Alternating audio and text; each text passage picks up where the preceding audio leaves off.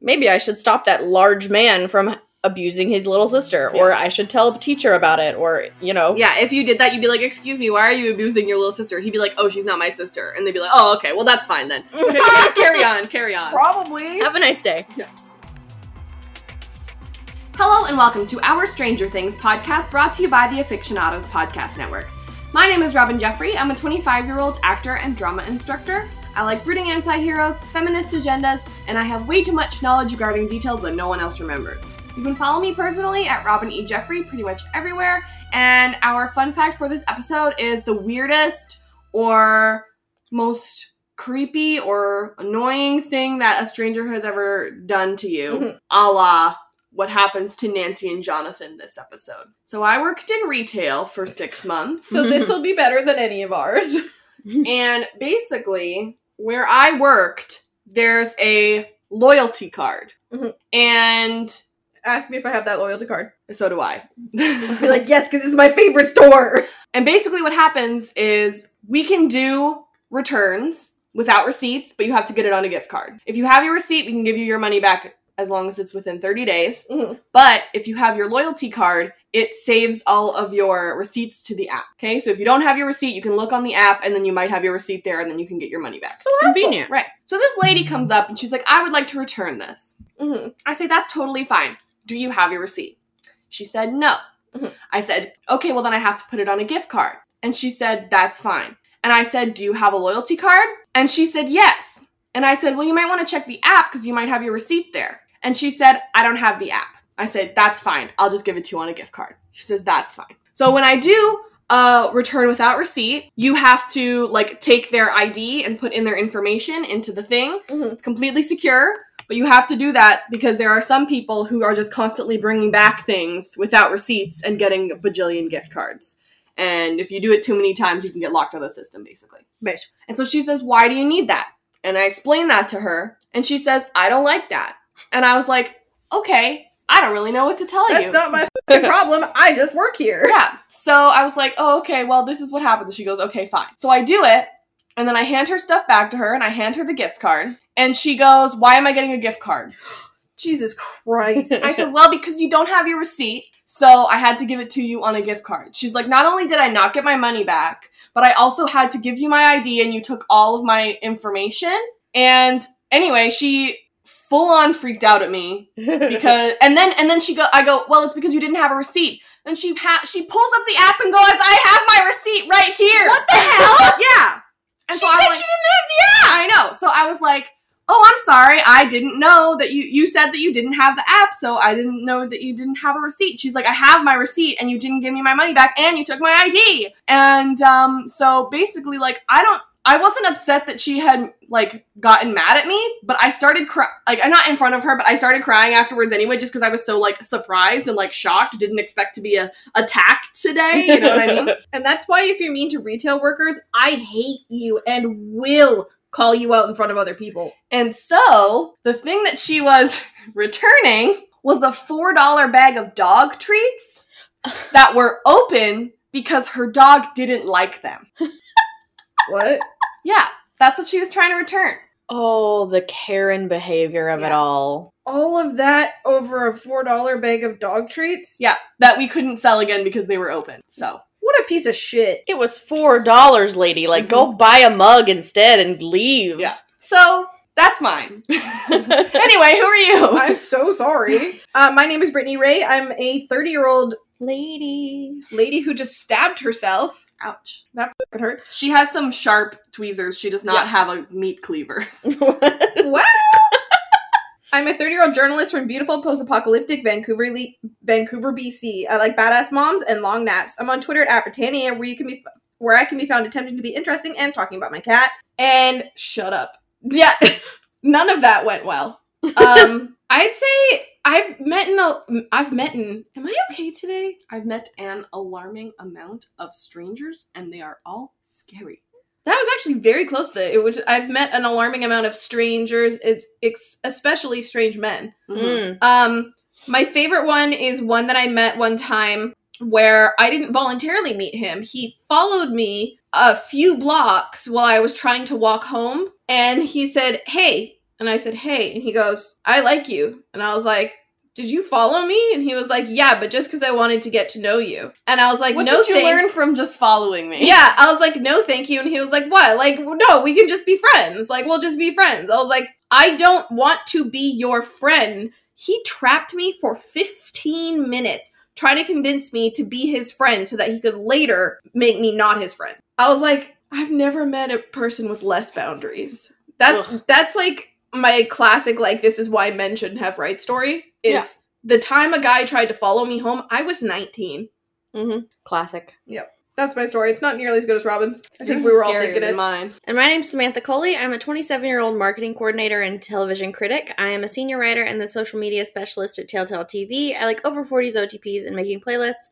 I'm on Twitter at Sam Casey's, where you can find me yelling about television and fangirling middle-aged actresses. I have so many of these stories because I worked in retail for like 2 years.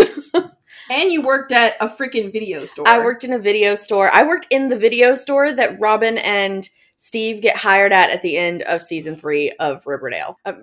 Stranger Things. Oh my god. Wow. Yeah.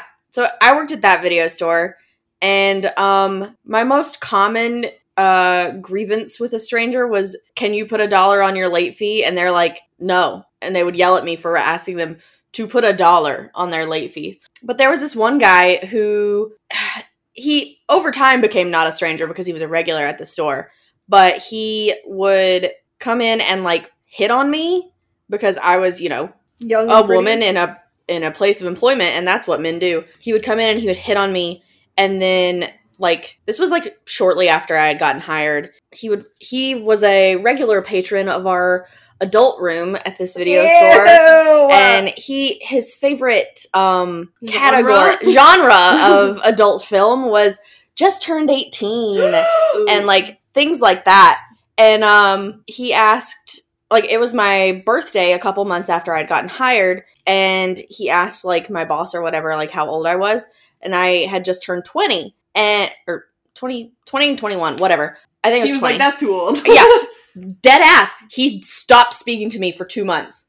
Wow. Because I had turned 20 and not 18. Wow. So when I say, should men have rights, I sometimes really mean it. Yeah. But not really. Well, sometimes. Well, that was horrifying. Let's move on.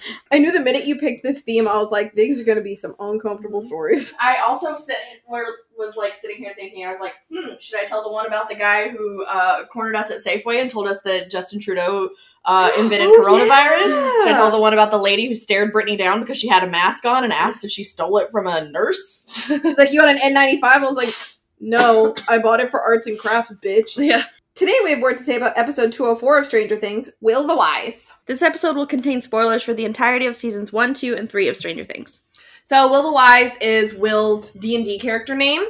He's a wizard, and he's wise, I heard. Oh! I actually would say that about Will. So that's why that's called that. Yep. So I think before we start here, we're going to do some thoughts from listeners, because we got one. Woo! From who? From Isra. I love her. Okay, Isra, who's at Isra Glass. Check her out on Twitter, because she's lovely. Hey, Afictionados. I just wanted to let you all know that I think the reason that Stranger Things uses Anne of Green Gables in both the Polywog and the season 1 finale is because of all the similarities between Eleven and Anne's stories.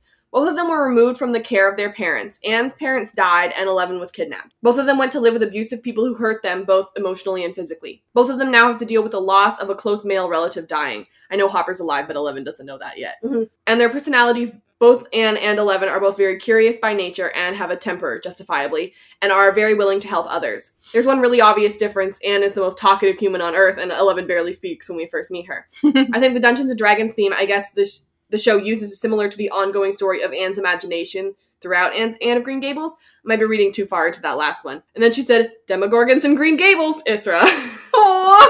Thank you, Isra, for that insight. I have not read Anne of Green Gables, so I'm glad that someone has and is able to offer that those thoughts. Nice. I think that's definitely, especially like, you could already kind of put together that contrast or that parallel. Mm-hmm. But, like, having someone lay it out like that is like, oh, okay. But, like, I mean, with the fact that they're actually using Anne of Green Gables in the show is how you know that it's definitely purposeful. Yeah. Like, already, even if they didn't, you'd be like, this is kind of similar to Anne of Green Gables. So, yeah, I definitely think that's what they're going for. Thank you for your thoughts. My mom made me visit her house when I was on vacation, like, when I was a kid. And I have hated nothing more in my life than visiting the Anne of Green Gables house. Why? I hated Anne of Green Gables. I was one of those kids who wanted to read space stuff. I did not want to read about Anne of Green Gables because it's like Canadian like pop culture lore, and God, I hated it. But like now it's like the thing that everyone's obsessed with, and I'm like, really? That thing that I was forced to read in school? I think that the show's probably really good. I've heard the show's amazing. Yeah. Like, it's just not my cup of tea, but, like, I've heard it's incredible. So, what we're gonna do is we're gonna do the Nancy and Jonathan storyline, including the few scenes with Steve, and then we're gonna move on to 11, and then the big, long storyline is going to be all about Will and the kids and everything. See, you said Nancy and Jonathan, and I got upset, but then you said Steve, and I was like, okay. I can bear any pain as long as it has meaning. Okay, so we're starting with Nancy and Jonathan, and I did the summary for that. Woo! At breakfast, Nancy asks Karen if she can have a sleepover with her friend Stacy. Karen says that sounds like fun. Nancy packs her overnight bag and meets Jonathan outside. They head out. At school, Billy continues to be super mean to Steve in particular. In the showers after class, Billy teams up with Tommy H to be giant jerks about his breakup. Jonathan and Nancy wait for Barb's mom at the park. They get spooked, so they try to leave, but they're intercepted by people from the lab. At the lab, they get isolated and then talk to Dr. Owens. He shows them all of the upside down stuff and admits how Barb died. Nancy and Jonathan leave, and it's revealed that they were recording Owens' voice. They now have evidence. Dun dun dun. Okay, so that storyline was actually way shorter than I thought it was. Yeah. Okay. So the Steve stuff is kind of like in the middle of this. Do you guys want to start with like the Steve and Billy stuff and then go back to the beginning with the Nancy and Jonathan stuff so that it's more together? Okay, so the Billy and Steve storyline is literally 2 scenes long, but I have a bajillion thoughts about it. That's because it actually has a lot of layers. Yeah. So, Billy and Steve are playing basketball, and for some reason, I'm like, hey, coach, have you considered putting Billy and Steve on the same team so that Billy can not antagonize Steve as much anymore? It's like it's a good example of how much that coach just doesn't care. I'm like, do you understand that these kids are all bullying each other? Also, it's funny because Billy's like, are you afraid the coach will bench you now that I'm here? Bro, do you not know how teams work? If Steve was the best player, and now you're the best player, Steve is still going to be playing because he's the second best player, you see. Oh, yeah. He's not going to bench you. He's not going to bench Steve. That doesn't make sense. Right, like, he would have to have been the 5th best player. Yeah, exactly. I mean, is that what he's implying? Is that Steve is, like, so far down the totem pole? I don't know. It's unclear. But in that case, wow, Billy, the bar was pretty low for you to be good at basketball. Yeah. And then he, wins and then gives Steve basketball tips. Yeah, that's the thing that I don't understand. I'm like, if this was any other show, I'd be like, oh, is Billy actually kind of into Steve? And so he's trying to, bully him because he doesn't really know how he feels about him. But no, it's just Billy being a really weird bully. It's just really unclear. I feel like that one moment is really inconsistent with literally everything that Billy has ever done and will ever do. Do you think that's how he thinks he has to make friends? Do you think that's how you make friends? I don't think he's trying to make friends with Steve. Then what the fuck is the motive? I have no idea why he does this. But then he full on acts like he's gonna help him up, but then doesn't. He's just so mean. Maybe he's trying to shore Steve up to be a better competitor to him. I don't know. He's like, give me a challenge. Maybe. Oh, you know what? That's totally it. So there weren't showers in my there were, but they were blocked off. Oh, okay, yeah. You know, ours were like this. They were okay. So is everybody naked, or are they in their swimsuit suits, or what? We didn't use them. Well, ours were in junior high. They were like this, and we didn't use them because it made all of us super uncomfortable. Yeah. Of the idea of just showering next to each other naked was weird. Mm-hmm. In high school, we had our own stalls. Yeah, because there were stalls in both my middle school and high school one.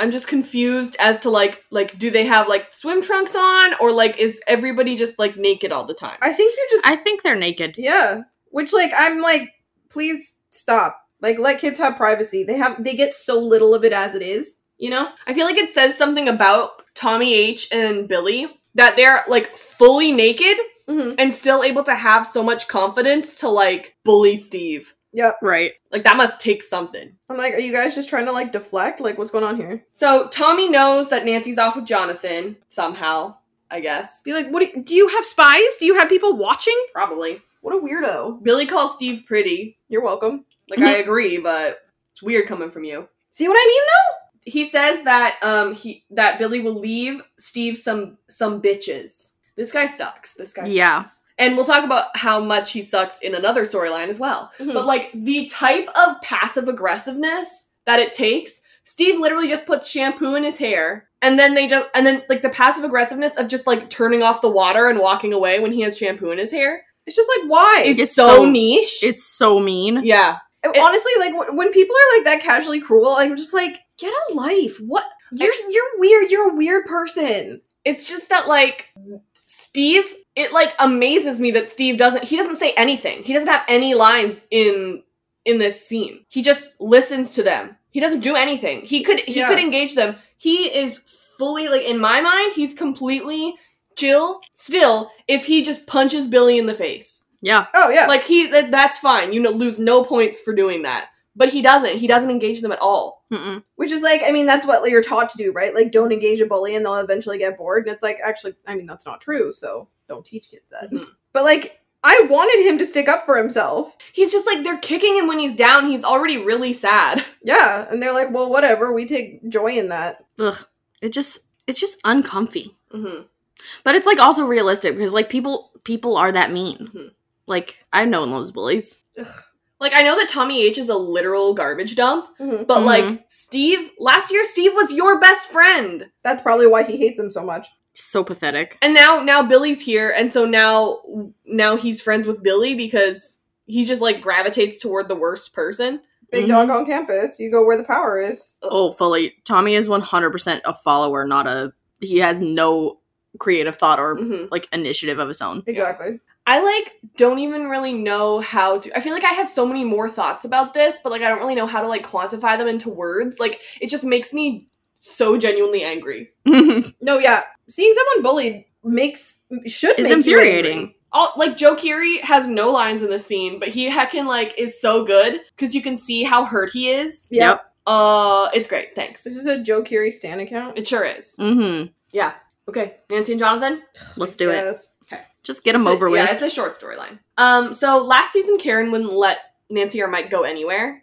But of course, now all that stuff is over now. I guess. Jonathan left a note for Joyce because she was sleeping. And then Nancy tells him that he doesn't have to do this, but he wants to. It's hard for me to, like, figure out Jonathan, like, his motives. It's, like, half the time I'm like, is he doing it because he thinks it's what's right? Is he doing it because he's trying to get revenge for Will or trying to figure out what's wrong with Will? Or is he doing it because he has a crush on Nancy and he wants to spend time with Nancy? You know, like, it's hard to tell. Yeah, like, what are his motivations? Yeah. I think it's all of them. Mm-hmm. I think, like, one thing doesn't have to be the ultimate truth. I think, like, he knows it's the right thing, and bonus points, he gets to spend time with Nancy. Right. Oh, you know what I forgot about the Steve stuff? What? He's, like, washing his hair. I thought it took him, like, hours in the morning to do his hair. Like, doesn't he say later this season, that he, like, had, like, that hairspray or whatever? Mm-hmm. There's no way he brings that hairspray to school. 100% he brings that hairspray to school. No, he's embarrassed that it's Farrah Fawcett. Damn it! Yeah, so I'm like, why are you washing your hair now? I didn't even think about that. That's a good point. Like, why not just, like, leave it oily and then, like, make that part of the style? I don't know. I was just like, interesting. Right. Okay, but what if he does smuggle it into school and he, like, tapes over the label? Oh, yeah, or something. Yeah, like, something so that he's not as embarrassed, but, like, he still gets to, like, wear his hair the way I just feel like his whole thing is that it's, like, effortless. Yeah. You know what I mean? So I don't even know if he would do that. He'd be like, what? This is just how my hair is. Yeah, it's just how it looks. It's natural. Yeah. Okay, so Nancy and Jonathan are at the park, and I thought they were waiting for Barb's mom, but then they say give him time. No, I thought they were waiting for a conspiracy theorist.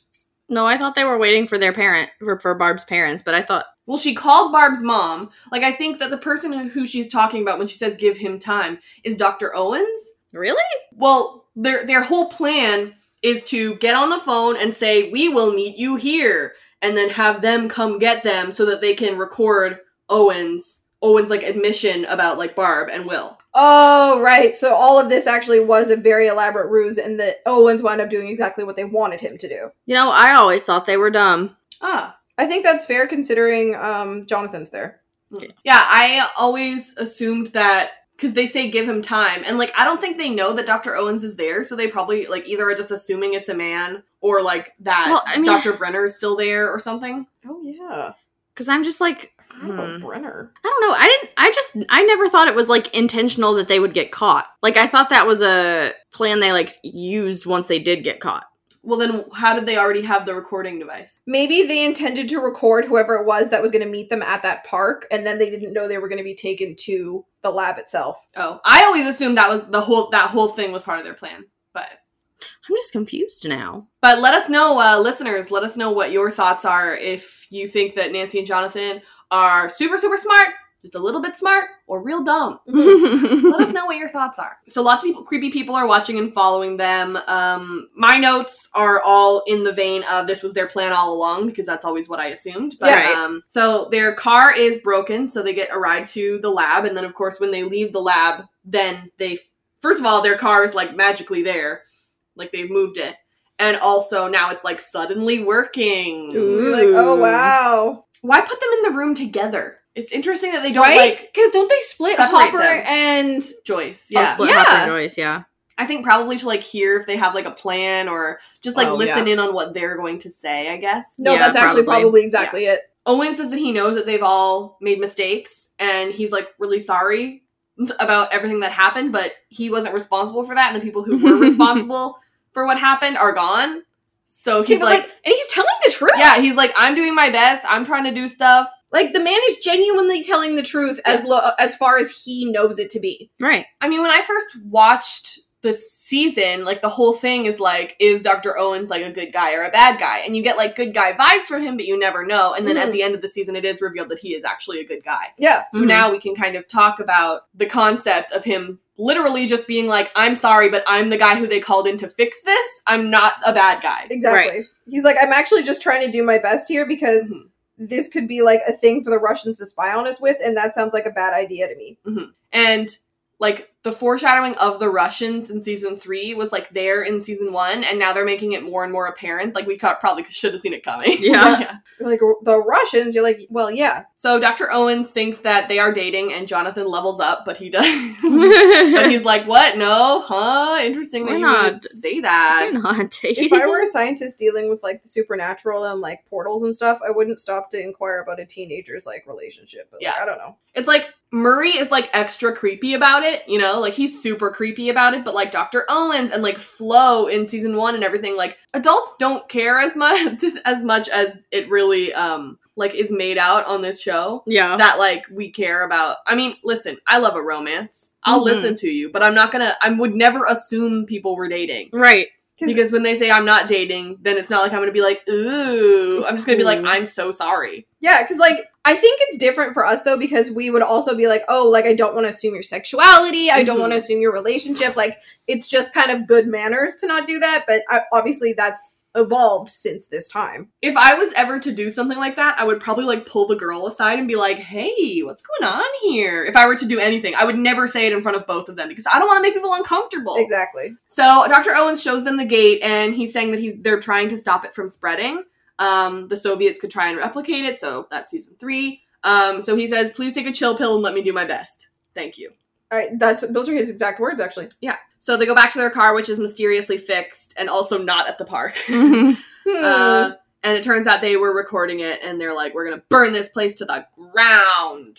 So I have questions about, like, the implications of this. Okay. So does them, quote unquote, burning it to the ground at the end of the season actually lead to the Russians finding out about it? At the end of the season, like, the army gets called in, but I don't think it's because of Dr. Owens or anything. It's because all the demodogs were there and everything. No, I'm saying, like, are Nancy and Jonathan responsible for everyone finding out about this? Oh, with them, like, sharing the information? Yes. I would say that it's, like... I don't think so, because they water it down enough that it's not, like... Yeah, they're, like... spooky things happened. It's the government covered up a missing girl.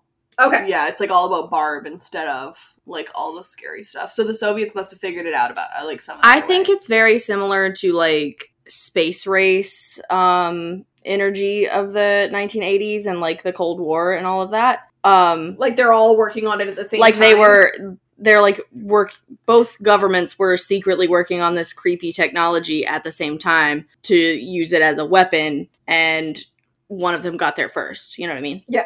Okay. So in between this storyline and the next is usually where I would do actually or actually. Yes, of because course. Actually is copyrighted probably. Wait, My what? college humor. Oh, right.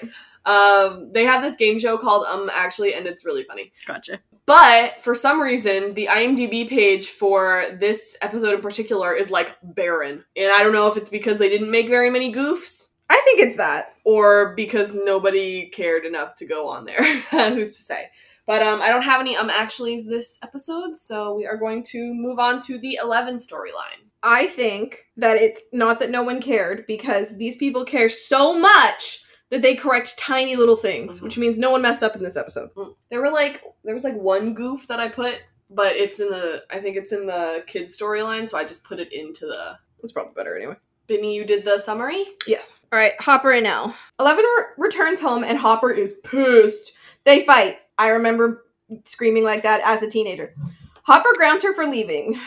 No Eggos and no TV for a week. Then when she talks back, it's like more than a week, and then it's a month, and then, you know what, basically it's all of time, and he rips the cable out of the TV. Elle freaks out and shatters all the windows in the house. My temper tantrums were not like that. The next day, Hopper tells her she can have some stuff back if she cleans. 11 cleans and finds a hatch in the floor. Under it is a bunch of boxes, including one labeled Hawkins Lab. In it, she finds files that tell her about her mother, Terry, and she decides to try and contact her psychically. Her mom is pretty comatose, but she succeeds in reaching her. Terry calls 11 Jane. She disappears, and 11 calls for her mama. That's like the whole 11 chunk, basically. Lit. It's pretty small. The big, it's like usually cut into thirds, but this time it was like quarter, half. Yep. So when 11 gets home, she already knows that she's in trouble.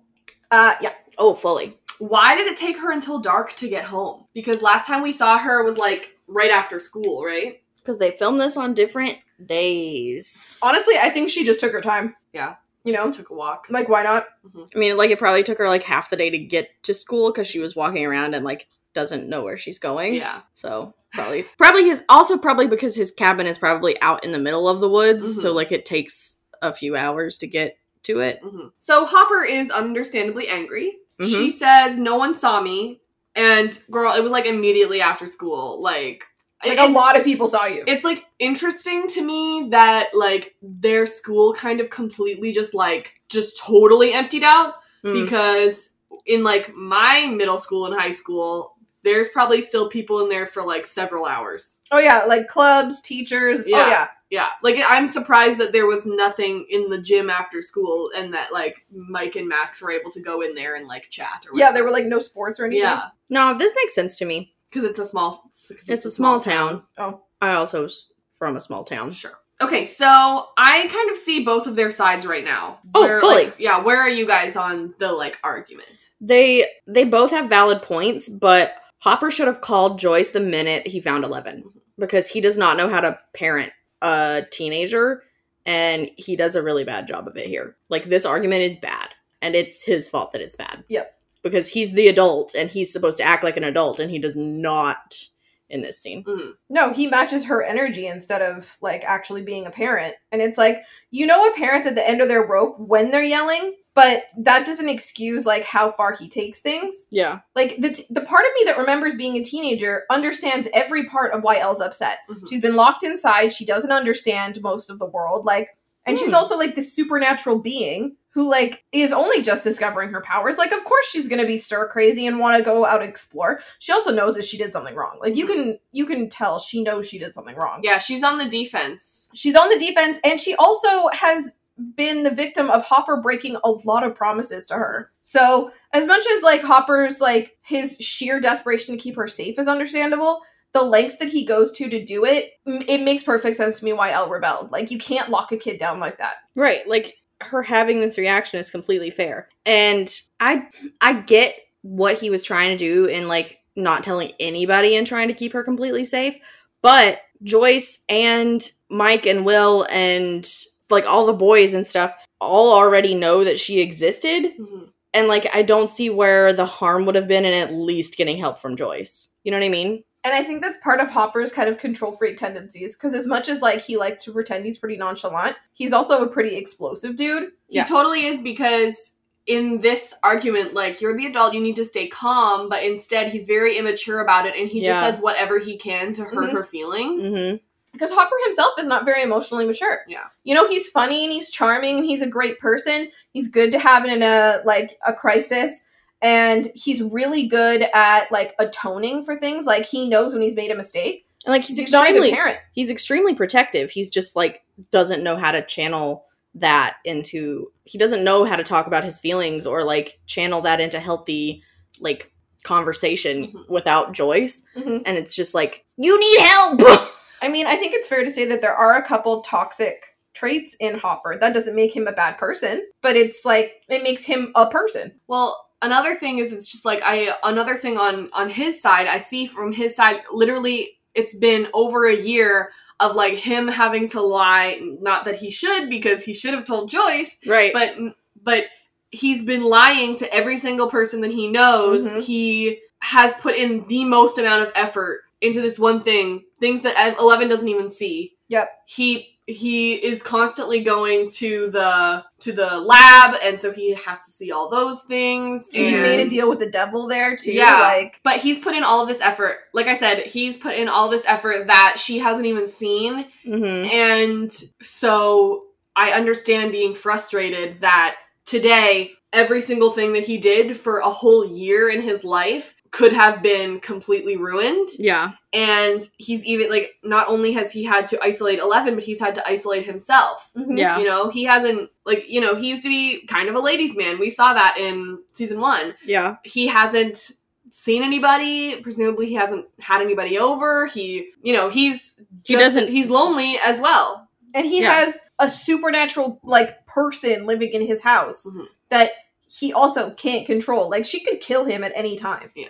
You know? So, like, I think there's a desperation there to control everything around her, not only to keep her safe, but to, like, keep his sanity. Yeah. So, yeah, no Eggas, no TV for a week, and that's literally everything she has. Yeah. She doesn't... I don't think she knows how to read. So she can't even, like, have any books. No, because I don't think she knows how to read. Yeah, not yet. Yeah. It's pretty clear in the opening episode of season 3 that she has, like, learned to read because she has, like, book on, like, speaking, like, American English. Yeah. And she, like, we see her reading magazines with Max, I think. Yeah, and comics. So she has learned to read, but she still doesn't go to school. No. Yeah. Like, she's at a, like, even though she's at a very high level in, like, compared to other people, you know, powers-wise, like... Intellectually. Yeah. She's not on the same level. And I mean, like, she never got to be a real kid, right? So her developmental skills are going to be way lower. So, like, he's not only dealing with a teenager with superpowers, he's dealing with someone who, like, didn't learn key things as she was growing up. Like, she's going through puberty without any problem-solving skills. And he doesn't know anything about it either, so he can't help her. No, a lot of her instincts are very much like a kid, borderline toddler instincts. It seems like the few people who know about her in season 3, including, like, all of our main characters mostly, and I think that's basically it, that seems to be working out real well for them. So I just wish he would have done that in the first place. Exactly. Because it seems like everything is better. Right, like, I feel like this isn't... That specific example is an instance where the writers were like... Wow, the writers were like, Mal? Colby, shut up. Before writing season 2, they were like, oh, this is how we're going to split everybody up, and this is what we're doing, and we're going to isolate 11, and blah, blah, blah. And then the reaction to that was like, why didn't he call Joyce? What? And then season 3 is like, here's what happens if he had called Joyce. And it's like... Thanks for wasting my time. Oh, this is what you should have done last year. And it's disappointing because, like, after this episode, 11 just, like, goes off on her own in a storyline that I don't give a crap about because I only care about one character over there. And she's not even one of my favorite characters, to be perfectly honest. So, like, what was the point? This is how Stranger Things always sort of isolates its, like, groups of characters each season and, like, has them... It comes out as a unit all at once. So usually the season is, like, one long arc. Yeah. Rather than, like, episodic stories. And, so I feel like season 3 really improved on that formula way better than season 2 does, because season 2 has and season 1. Season 1 has Will completely isolated because he's gone. Yeah. And season 2 has 11 completely isolated because she can't talk to anybody. Mm-hmm. And it's, like, not really satisfying to have them gone for so long apart from the group, because, like, what you love about the show is, like, the group dynamics. Yeah. And then season 3, they still isolated, like, groups of people, but they had group dynamics that you were interested in each, like, section. So, like, you had Joyce and Hopper together, you have Dustin is separated from, like, the main group. Exactly. But he's with Steve and Robin and Erica. He's isolated. He's the one that gets isolated from the group this time, but luckily he has so much good rapport with, like, a completely different group. Like, one character who we already knew was, like, his best friend. Another character who, like, was basically irrelevant this season, but then, like, stepped up. And then another character who was literally brand new, and it's, like, one of my favorite storylines. It just works really well. Yeah. So, like, you can isolate them, but you have to put them with other people that, like, we are invested in and caring about, or it's going to be like, why? Yeah. Because it's like, as much as we care about Hopper's story is that it's most interesting when he's working with Joyce or working with the group. Like, you have to pick the right combination of characters, but you're not going to know it until you, I guess, see it, right? And, like, Hopper and 11 together are great and, like, very compelling, but there's like, a lot of toxicity. They need those other people around them. Both of them do. I love the choice this season to put Dustin with Steve, for obvious reasons. Because it's great. Yeah. But, like, in season 1, could I have ever made that, like, prediction or, like, see that like, absolutely not. Right. So, like, I'm just, like, amazed that they were able to, like, see Gaten and Joe's, like, personalities and just, like, do it and just, like, put them together, and it literally made magic. But, like, I don't know if I've ever mentioned this I might have mentioned this on one of the season 1 podcasts or something, but originally, the Duffer Brothers had wanted to make Steve, like, really horrible this season. Oh, really? Yeah, like, to the point where, like, Nancy would blow him off and Steve almost became, I don't know if it was almost or if they genuinely wanted to make Steve a rapist. But that was their, like, plan. First of all, we don't need another show with rape in it. I don't want that. Second of all, they literally brought this up to Joe Keery, and Joe Keery said no.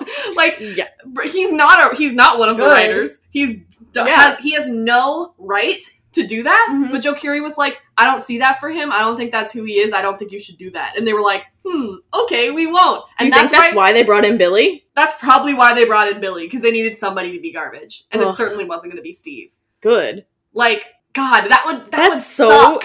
That would have been so shitty. Yeah. Why even have that thought? Mm-hmm. Because they're men. And men shouldn't be allowed to make choices sometimes. That's true. I just, like, I can't... Now, looking at him now, like, I cannot see that for him. He was... No, ew! Because here's the thing, he was never that guy. Because we truly see who he is this season, and he's, like, literally the best. But, like, we did a whole podcast on season 1, and, like, Good Guy Steve alert. Yeah! You see all of these tiny little things that he does that, like that was never who he was. Like, that was never that guy. Like, the first time you watch season 1, you're like, dang, Steve's kind of a dick. But then by the end of it, it's like, wait, no, he's not. Yeah. You get to the finale, and the last shot you see of Steve is in a happy relationship with Nancy, being kind to Jonathan. You can't get there. You can't go from there to a rapist. Like, it just doesn't, like... After having done something wrong, but then fixed it, apologized, and, like, ditched his garbage friends. Mm-hmm. Yeah. Like, I don't know how you regress him that far back after that. So I'm, like... I know, like, they didn't do this, which is good. I know, and like, they didn't, but I'm, like, still angry that they even had the idea, because I'm like, that's the last thing any of us need. But, like, you can see that sort of, like, mentality still in their writing because of the way they write Hopper in season 3. Yeah. They have him yell at Joyce so much, and, like, there's a line where you can have them banter and, like, bicker, and, like, it's fun. It's cute, yeah. But, like, the repetitiveness with which he, like, hounds her about talking to other men is like, that's not how he would, like, it just doesn't make any sense because like he doesn't do any of that in season 2 when she's dating somebody. Yeah. And like, literally just Billy as a character. Right. They were like, for some reason, we still need a super, super toxic man. Right. Why you needed one, I don't know. But in a show about a girl who has supernatural abilities and a boy who can go to an alternate universe, you know what you don't need? Toxic rapists and territorial men.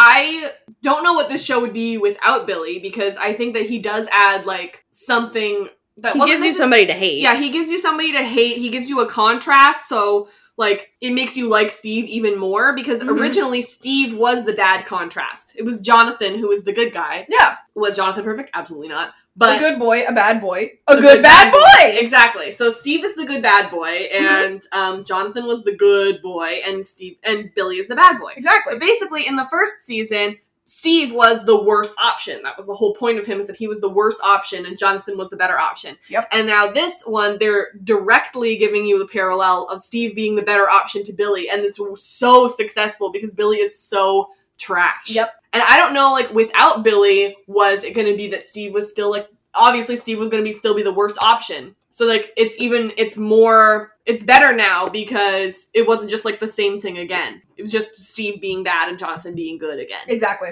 But Billy really does add something to the show, I think. He adds, like, a contrast and, like, he not representation, but, like, he doesn't give representation, but he does represent a type of man who was there at that time. It exists today. Yeah. Yeah. So, I don't know if I, like, would say that I like the inclusion of Billy, but I don't think that if I had to choose, I don't know if I would get rid of him. Fair. That's fair. Anyway, back to 11 and Hopper. Oh my Whoops, God. we talked about Steve too much again.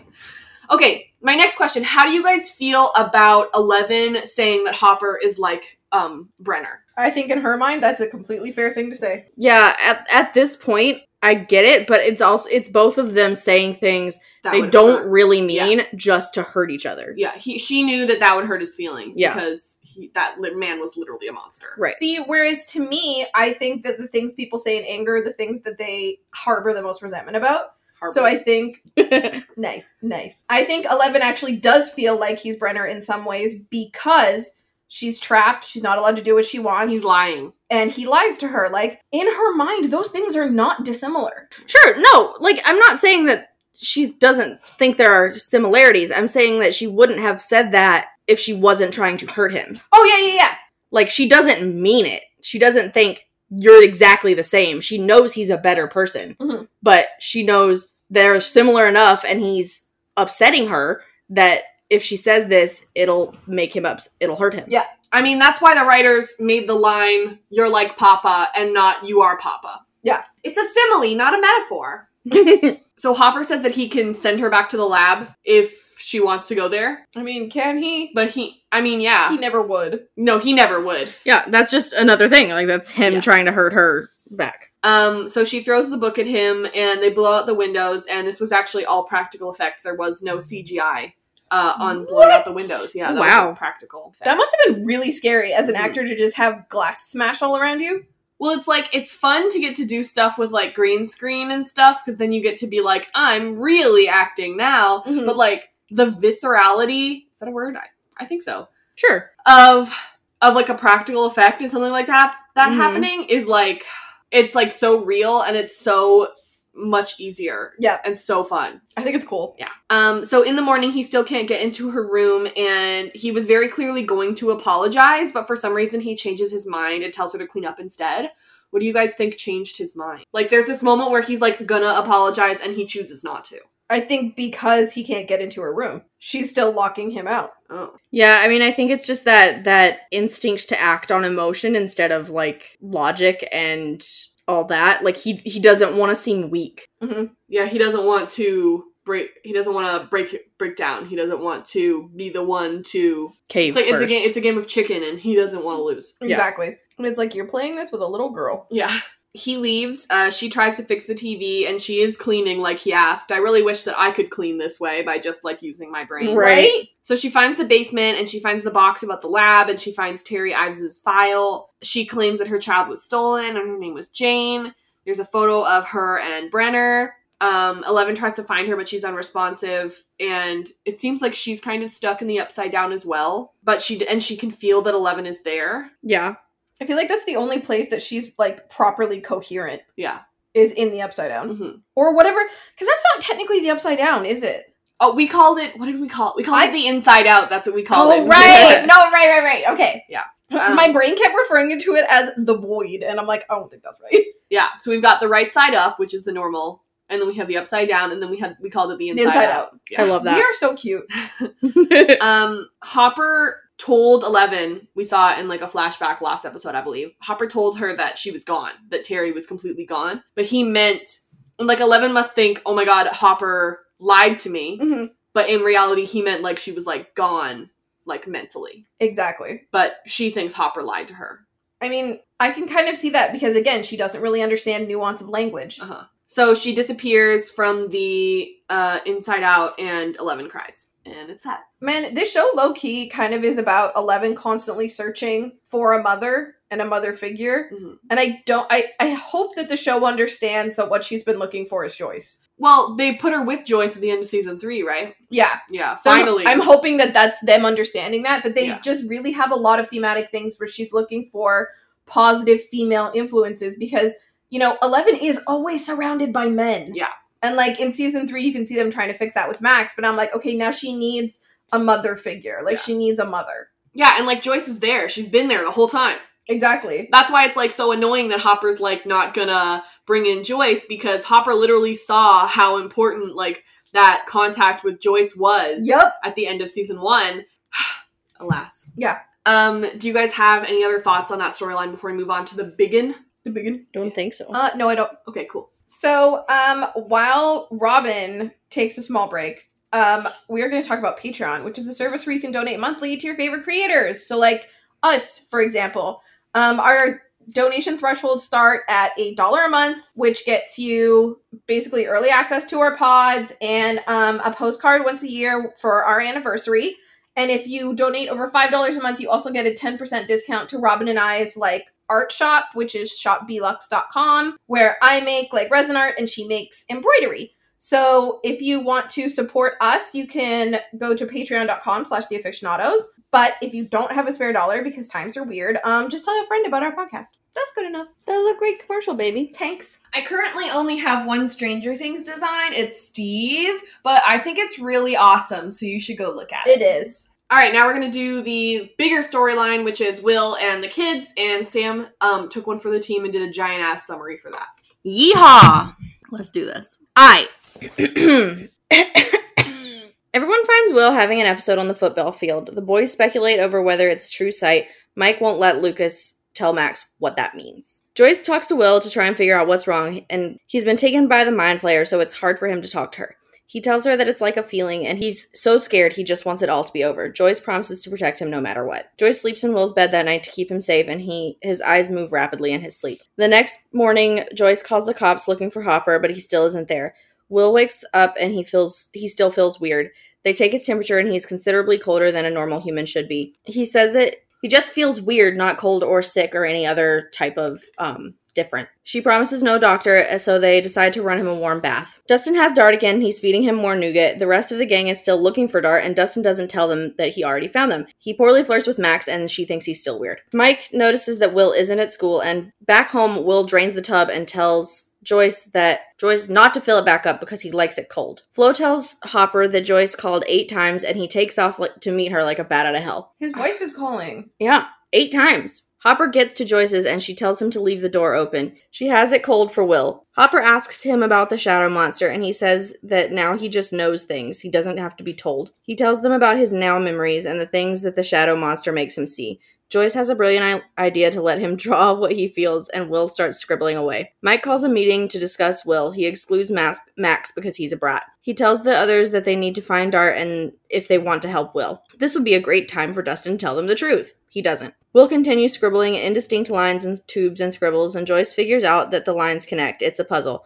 She and Hopper start connecting the lines like a giant map. Lucas tries to include Max, but she's tired of them treating her like garbage. She's confused and fed up with how they act, and like they want to be her friend, but they keep leaving her out. He's surprised to learn that she knows about Elle. She tells him she's out, and then Billy sees them talking and decides to be a huge racist about it. He demands she stay away from Lucas and is so violent about it that Max cries. Mike goes over to see Will, and Joyce doesn't want to let him in, but he knows it's about the shadow monster, so she decides to let him in. Dustin gets home, and his mom foreshadows dead Muse because he's not running for his dinner bowl, and then Dustin goes to his room to find that Dart has evolved again, and he is definitely a tiny Demogorgon, and he's eating the cat. Hopper figures out that the puzzle is vines, and he goes out to the pumpkin field, where he digs a hole right into the Upside Down. The Vines! It's vines! That was excruciating. That took so long, Robin, and I had a full thumb wrestle behind your back. I know!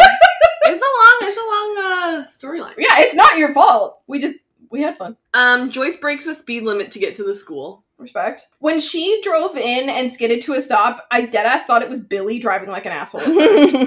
All right, ready for this concept? Yeah, sure. I'm hoping that when I say it, all of you will go, ooh. Okay. Like, that's how pleased I am. Okay. So Joyce breaks the speed limit to get to the school. It's the concept of putting other children in danger to get to hers. Stop! I'm not mad about it. Interesting. I know that you're right, but I'm upset about it. Like, that's what that one shot was for, though. You know what I mean? Yeah. Oh, fully. I just want the Duffer Brothers to know that I saw it. And I'm I with you. see you. I'm with you. So Will is getting messed up by the Upside Down at this time. Does Max believe it yet? Well, I don't know. She doesn't know, really. No, I know, but they're like, I think Lucas was like, scary things happened last year, don't bring it up. And she's like, what? Okay. No, she doesn't believe it still. Yeah, I think, like Max, or Will is, like, standing in the middle of the thing having, like, an episode, and she's still just like... She doesn't believe it until next episode when he tells her at the arcade, and even then, it's like, he has to be completely serious about it. Yeah, she needs evidence. For her to be like, oh. Like, for all she knows, they're just, like, making fun of her behind her back and, like, telling her all these things as reasons, like, to not be friends with her, because they secretly don't want to be friends with her. Well, it's interesting that Lucas speaks openly in front of her. Yeah. But then when she asks about it, he can't say anything because of Mike. And it's like, it just breaks my heart because she so clearly, so badly wants to be a part of their group, but at the same time doesn't want to. You know what I mean? That's why it's nice that, like, Mike finally goes and hangs out with Will, and then it's like, now that Mike is in Will's storyline, now Dustin and Lucas are free to, like, talk to Max like she's a person. Exactly. Yeah. And then, like, I think it's, like, those three and then Steve. Yeah. In the rest of, like, the thing, which is great. She deserves the world, truly. I've said it before, and I will say it again, Noah should have won, like, an Emmy for this He scene. fully should have. Fully. Noah should have Emmys for everything that he does in this season. Yeah, season 2 is Noah's best season. Like, he's incredible. Like, the poor kid spends the whole season being possessed, stressed, sweaty, or crying. Mm-hmm. Same. So at this point, how much of him is Will and how much is the Mind Flayer? Because I think right now it's, like, starting at, like, 5% or 10%, and as the season goes on, it gets more and more. Yeah, I was gonna say, it's obviously very low right now because, like, the entity can barely speak through him. Right. But Joyce fully believes him, and now he knows that Joyce is willing to listen to him, and she's, like, there for him. Yeah. It's so nice to have, like, a parent character just believe their kid immediately. Mm-hmm. Yeah. She says that she'll never let anything bad happen to him again, and I have some weird news. If she can control it. Yeah, exactly. That's what I was, when we were watching, I was like, there's just something comforting about hearing that from a mom. Even if you know that, like, it might not be true, hearing it makes a difference. Mm-hmm. I feel like... Sorry. No, go ahead. Well, without having even seen the season, I feel like you watch it for the first time, and she says, nothing bad will ever happen to you again, and you just kind of go, ooh. Like, you know? Yeah. You're like, well, the season is not even half over, Joyce. I don't know about that. And it's Will. Yeah. And so far, we've seen some bad things. Yeah. Well, to me, like, it doesn't quite play like that to me. Because, like, what do you mean like that? Well, like, Kobe has something like to a say. foreshadowing of all of the bad things that are still going to happen to him. Because, at least from, like, it doesn't play like naivete on Joyce's part. Sure. No, not No, I don't think that either. She's genuinely very serious about protecting him. Yeah. Which is like, great. Because, like, a lot of people will say, like, nothing bad will ever happen to you ever again, and, like, it's naivete, but, like, with Joyce, it's a genuine promise that she's going to do every single thing in her power to keep him safe. Yeah. Even if that's, like, even if her power is not enough. Yeah. Like, if she has anything to say about it, he'll be safe. Mm-hmm. Like, she literally, like, I'm pretty sure at the end of this season, she, like, chokes the monster out of Will. Basically. She has to. Yeah. Yeah. So Jonathan comes home in the middle of the night, and Will is sleeping beside Joyce, but his eyes are, like, going crazy. Yeah. He's having a hard time. Yeah, he's in REM sleep for sure. So Joyce calls the police again, and she keeps leaving messages about Will. At that point, the reason why Hop isn't there is because he had to run away and look for 11. Yeah. So that's why he's not there. Will still feels weird, but he doesn't have a fever. He's actually kind of cold, so that's weird. Already, like, having watched it for the first time, you're like, okay, so something is very obviously off. Something bad happened to him last episode. He does not have the coronavirus. He's several degrees colder than he should be. Like 4 or 5. I wrote the note, haven't woken up yet. Probably won't wake up for a few episodes. Woken up yet. Is that about Will? The monster? Maybe. I think the monster doesn't wake up until the beginning of episode 6. Like it's... I think episode 6 is my favorite. I really like episode 6. Like 5 through the end of this season are great. Are we even gonna do a 7? I mean, we have to. I literally haven't seen it since I watched it the first time. We don't have to do anything. If we don't we should. I did schedule it out that way. So Dustin feeds Dart, and when he gets to school, the kids are checking the dumpster for Dart, and I think I said this last episode, but, like, I'm not upset at Dustin for, like, finding Dart and hiding him. I am upset with him for, like, continuing to hide him. Like, He knows that Mike is gonna kill Dart, so he protects Dart from that. But then after that, you tell your friends that he's there, but then you keep your door locked so your friends can't come in and try and kill him. You know what I mean? Like, Lucas is literally inside a dumpster. Yeah. And you're not telling your friends. Yeah, it's not a dick move. Yeah. So Max stands beside Dustin because Lucas smells bad. Poor Lucas. There's a fun fact on IMDb that said, during the dumpster scene, Max moves away from Lucas, claiming that he stinks. However, the movement of her hair in the breeze reveals that she actually moves downwind with him. Oh, no. That's actually really cute. Oops. Also, I want to talk about how Lucas just jumps out of that dumpster. Yeah. Like, he boings, like, with his legs up over the side. I was like, that literally is something out of a movie, the way that you jump like that. I was like, sir, how much track and field have you done? Exactly. High jump. So then we go to Mr. Clark's class, and they talk about how all organisms flee danger. And I think that's supposed to parallel he likes it cold, you know, like Will won't get into the bathtub. Oh, right. So Will doesn't come to school, and the bath is too hot. He likes it cold. Joyce is called 8 times. Hopper finally shows up, and he's like, it is very cold in here. It's like, really? It's like, do you Joyce, think? Why do you have every door and window open? It's November. Mind your business. Will talks about how all of these, like, now memories are happening at once, and something is spreading and killing. Joyce knows her son, and knows that drawing is easier for him. Like, if it wasn't for Joyce, I don't know if they would have ever figured this out. You know what? You know, like, she's really important. It's just more a further testament to the fact that Joyce is a really good mom. Yeah. I am so excited to see Joyce in 11 next season. Yeah. Same. Like, I am sad that Hopper is missing, and, like, am sad that that's probably going to be the person who's isolated all of next season. Yeah. But Joyce in 11 is something I've wanted since, like, season 1, because, like, they had such a good little connection in season 1, and they just, it's gonna be so good. Well, season 4 is supposed to be the last season, right? I was just gonna ask. Yeah, they said they only wanted to do 4 seasons. Well, they haven't confirmed it as the final season. Okay. Yet. Like, they're not advertising it as final season. Let's look it up. But I would believe. Yeah. Because, like, when Lost ended, ABC was going to give them several more seasons, but they specifically said, like, no, the story's done. They said it's likely to end after its 4th or 5th season. Okay, so maybe 5. Yeah, I would guess that they'll... I guess it depends on how this pandemic goes, hey? Yeah. Like, The Independent says that it's a 2-part final season with season 4, but that's The Independent. They say it might be late 2020, but they don't say if it's the final season. Well, it's definitely not going to be late 2020 now. Yeah. I would say, like, maybe halfway through 2021 or, like, Halloween time, because it's, like, either July 4th or Halloween is when Stranger Things comes out, you know what I mean? I wouldn't be surprised if it's 2022. Like, some people are calling it the final season, and some people aren't. Mm-hmm. Yeah, well, like, that's what I'm saying. Like, the Stranger Things writers account and, like, the Duffer Brothers and stuff aren't marketing it as the final season. Mm-hmm. They're just marketing it as Stranger Things 4. Gotcha. Yeah. Okay, so Will draws the map. To be perfectly honest, I find it hard to believe that they could have ever put this together like a puzzle, unless he was doing it, like, in order. He had to have been doing it in order. It's just, like, it's like, if he was doing it in order, then, like, great.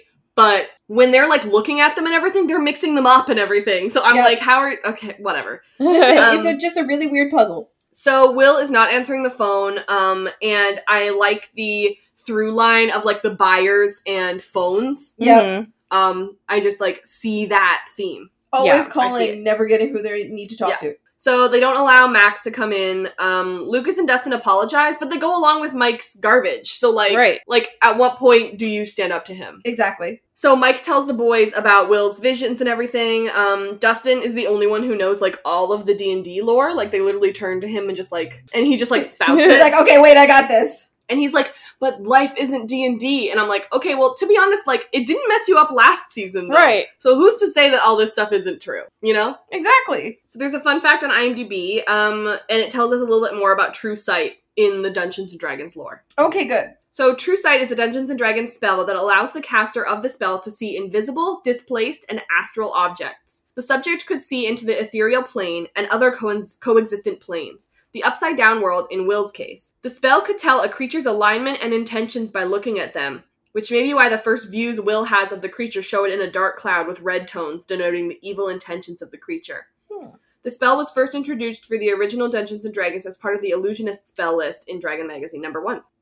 Okay, so that I feel like that spell is the right spell to have chosen. They've picked the right one for sure. So if we find Dart, it will really help Will. And Dustin still doesn't say that he found Dart. Yeah. It's like, at this point, you're putting Will in danger after all of last season. Mm-hmm. Yeah, that I think is the most negligent part. Like, Luke is going in dumpster, yeah, that sucks, but also, if you're Dustin, maybe that's kind of funny. Yeah. But Will being in danger, that's the point where you're like, oh, it's time to say something. Yeah, it's hard for me to continue being on Dustin's side at this point, and it's interesting that the first person... I mean, he tries to tell Max and Lucas. Yeah.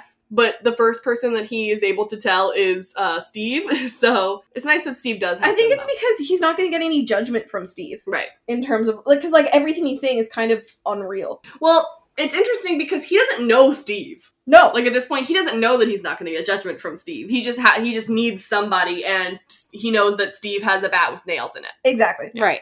He's like, okay, so you can help me with my problem. So Will is still drawing all of these pieces of paper, and I gotta say, he could have just drawn it on a smaller scale. But okay. You know, like, Bob later would still be able to tell which things are which lakes or whatever. Yeah. If he had just done it on, like, let's say, like, a wall's worth of stuff, rather than, like, the whole ass house. And then it might have been easier to put it together. Hey, you leave him alone! So they need Bob to figure it out, obviously, and... it's great because then we now it's like, sorry, Hopper, but Bob the Brain's coming in and he's the one who's saving the day. Ugh. So Hopper figures out that it's vines. And sorry, I love Bob. It's just like, sometimes I don't understand the choices made here, but anyway. What do you mean? I'll explain later. Do you not like Bob? What do you mean? I like Bob, I just, sometimes they give some of Hopper's hero moments to Bob, and I'm like... well, it's only this season, right? Yeah. I feel like it's... I don't know, I feel like Joyce gets more of the hero moment. That's fair. I also feel like this is one of the only things, like, this is the part in which, next episode, I believe, is the part where Bob is, like, most, like, actually needed. Yeah. And, like, if it weren't for this moment, he wouldn't really have a purpose. Yeah. But I do agree with you with, like, the final, but, like, if they had given that to Hopper, then Hopper would have died. Exactly. Yeah. You're right. Ignore me. So Max is mad at Lucas. She thinks that they want to be their friend, but then they treat her really poorly. Mm-hmm. Good for her for sticking up for herself. This is totally fair. Yep. Mm-hmm. I love Max so much. Yep. She's so good. I'm so proud of her for doing this. Mm-hmm. So Lucas says that they can't tell her because it will jeopardize her safety, but they didn't keep secrets from Elle because it was different. But how is Max supposed to know what's different about it? Right. Exactly. What she thinks is, oh, it's different because she was a different girl and you like her better than me and she's better than me or whatever. Yep. Like, she has no idea, like, in what way it's different. Mm-hmm. So, all right, Billy. Ugh. So Billy saw Max talking to Lucas and he's racist. So great. That basically sums it all up. Like, yep. I feel like this is you can kind of already guess that he's racist, mm-hmm. but this scene is, like, the first scene in which it's, like, pretty obvious, apparent that he really is actually racist. Yes. And if you're a Billy apologist, you can still, after this, be like, oh, he just doesn't like him for other reasons, you know? But then, like, as the season goes on, you're like, no, it's a racism thing. Yep. It's a racism thing for sure. Like, I think I just don't understand being a Billy apologist. Yeah.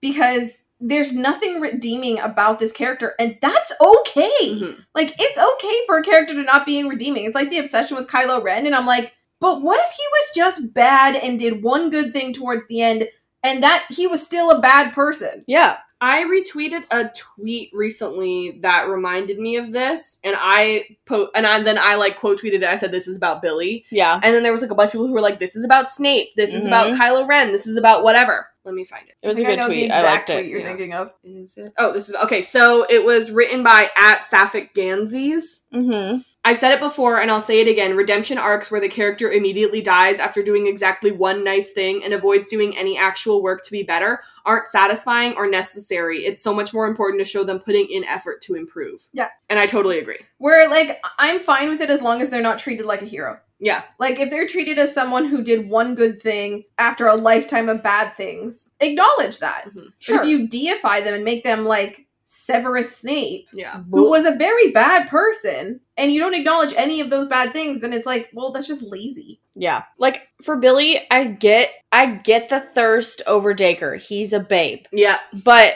that's where it stops. Yeah. Yep. Like, you can thirst over Dacre and, like, acknowledge that Billy is a steaming pile of garbage at the same time. Dacre- I just did it. Dacre knows that Billy is a steaming pile of garbage. Dacre is not trying to get you on Billy's side. Dacre's doing his job and being a professional and playing a garbage person without being a garbage person. Exactly. Yeah. That's what acting is. Being a different person, you see. Ooh. I'm a professional, I can tell you. Just learned something new. So, yeah, Billy automatically thinks that Lucas is causing Max trouble. He says you should stay away from certain people. Ugh. You're racist. That's just not even coded language. And he's literally so rough with her that she cries. Yep. And it's like, imagine making someone as tough as Max cry. And having no regrets. Exactly. You know what? I just remembered what I was going to say is, if they open season 4 and Billy is, like, memorialized and everything, I'm going to be really disappointed. You know they're gonna. I don't know. I really hope they don't, though. Same. There was a fun fact about this scene on IMDb. The moment when Billy grabs Max's wrist was not scripted. Oh. Sadie and Dacre worked that out on the day of shooting to increase the tension between the two characters. It works, for sure. They do a really good job, like, because that must be hard as two actors, especially when, like, you're younger. Mm-hmm. Like, especially if you're Dacre, being mean like that to, like, this sweet little girl must be really hard. Well, it is absolutely hard, but the most important thing is knowing that there's consent there. Yeah. Because I did a rape scene once, and I did it with my friend Logan, and literally every single time we finished, like, a rehearsal or, like, just, like, a go at the scene or whatever, he, like, came and was, like, apologizing and felt so bad about it, and I was like, bro, I'm with you. Like, we're good. Like, everything is okay. We're on the same team. It's okay. Yeah, it is okay. I know who you are. That's really sweet. I know you're not that guy. Yeah. And I know you would never do anything like this, so we're good. Yeah. So, like, that's the most important thing, is that clearly, since Dacre and Sadie both, like, agreed to this and were, like, okay with this, that, like, clearly everything was okay, there was consent there, we're good. It's neat, yeah. Everyone knows that Dacre isn't that guy. Yeah. Sorry, I was just started thinking about the weird kiss at the end of this season because the Duffer Brothers made Mike and Eleven kiss, and it was, like, Millie's first kiss, and they made her do it anyway. Aww. Wasn't that Sadie and I mean, they kiss also, but I thought I read that somewhere. Well, Finn and Millie had kissed in season 1. Well, maybe that's what I'm okay. thinking about. Because I think that kiss. Yeah, they had talked about it in the Beyond Stranger Things, that Sadie and Caleb, that they weren't supposed to kiss, and then they sprung it on Sadie, and then she was, like, really nervous, and they made her do it anyway. And they did, like, a bajillion takes or something. Ugh. Why did they do that to her? Yeah, and, like, I remember when that came out, everyone was like, this feels not great. Like, all of the kid kisses make me, like, ugh, you know what I mean? Because I'm like, sure, kids do kiss when they're, like, 12 or whatever, but they're babies. If these actors are children and they don't want to do that, don't make them do that. Exactly. It's not that crucial to your story. I think it was different in season 1. I think me and Brittany discussed this when it happened in season 1, but, like, I think that Millie and Finn, when they were cast, like, the season was probably, like, mostly laid out, and they were probably told when they got cast that was the plan. Mm-hmm. Because, like, that was the arc. But, like, they literally just, like, told Sadie this was happening. You know what I mean? So. It's shitty. Yeah, that one wasn't great. I don't love that one. Oh, my next note was just, did nobody else see this? Like, is nobody looking into Billy's car and seeing him manhandle his younger sister? Probably not. Yeah. Like, and nobody says anything. Nobody's paying attention to other people. Nobody's paying attention, and if they are paying attention, they're like, ooh, that's none of my business. Right. Because it's like, you know, it's the 80s, and no one, like, it was a lot easier to just be like, ugh, well, not my circus, not my monkey. Yeah.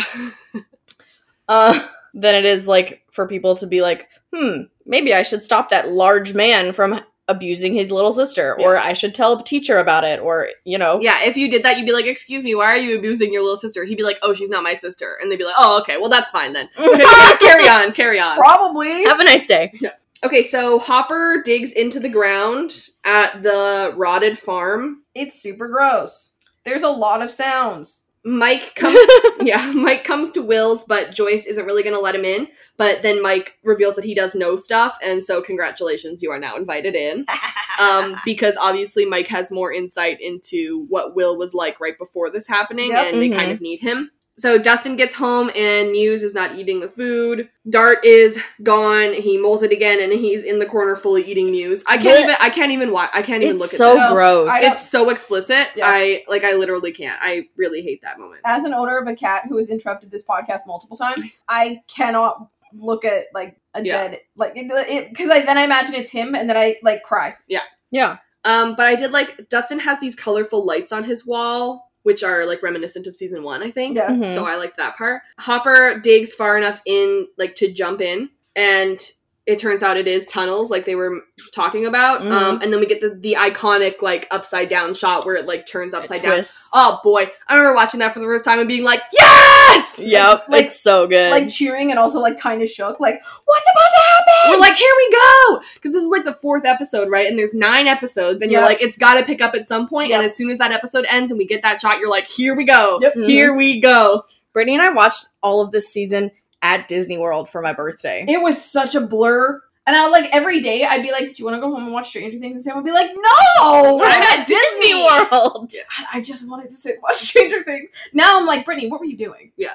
Like, stop that. Now we're gonna move on to segments. My segment is Good Guy Steve Alert. So, Good Guy Steve Alert. Bro could literally punch Billy in the face and he'd deserve it. Absolute tea.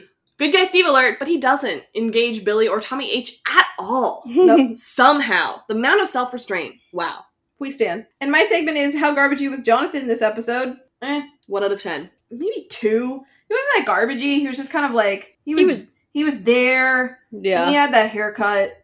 Yeah. He just looks like that. He just looks like he annoys me. Yeah, we were discussing how bad the Byers boys' haircuts are. Yeah. And then we discussed which one was worse, and I decided I'd rather have Jonathan's haircut than Will's, but I would rather not have Jonathan's haircut. Right. You know? Like, I try so hard to, like, respect everyone's favorite characters and stuff, but with Jonathan, something about him makes me very upset. And I don't know what it is, and I'm so sorry. That's it. That's all I got for you. That's fair. And my segment is, did Joyce and Hopper acknowledge their obvious history? And, not explicitly, but they shared a scene and figured out a puzzle together, so I'm gonna take it. Close enough. Okay. Now it's time for our best line award. My best line award goes to Hopper for... Hey, you reached Jim. I'm probably doing something incredible right now, and I can't. That is just like him to have that voicemail. He's such a dork. And mine goes to Hopper for... Vines.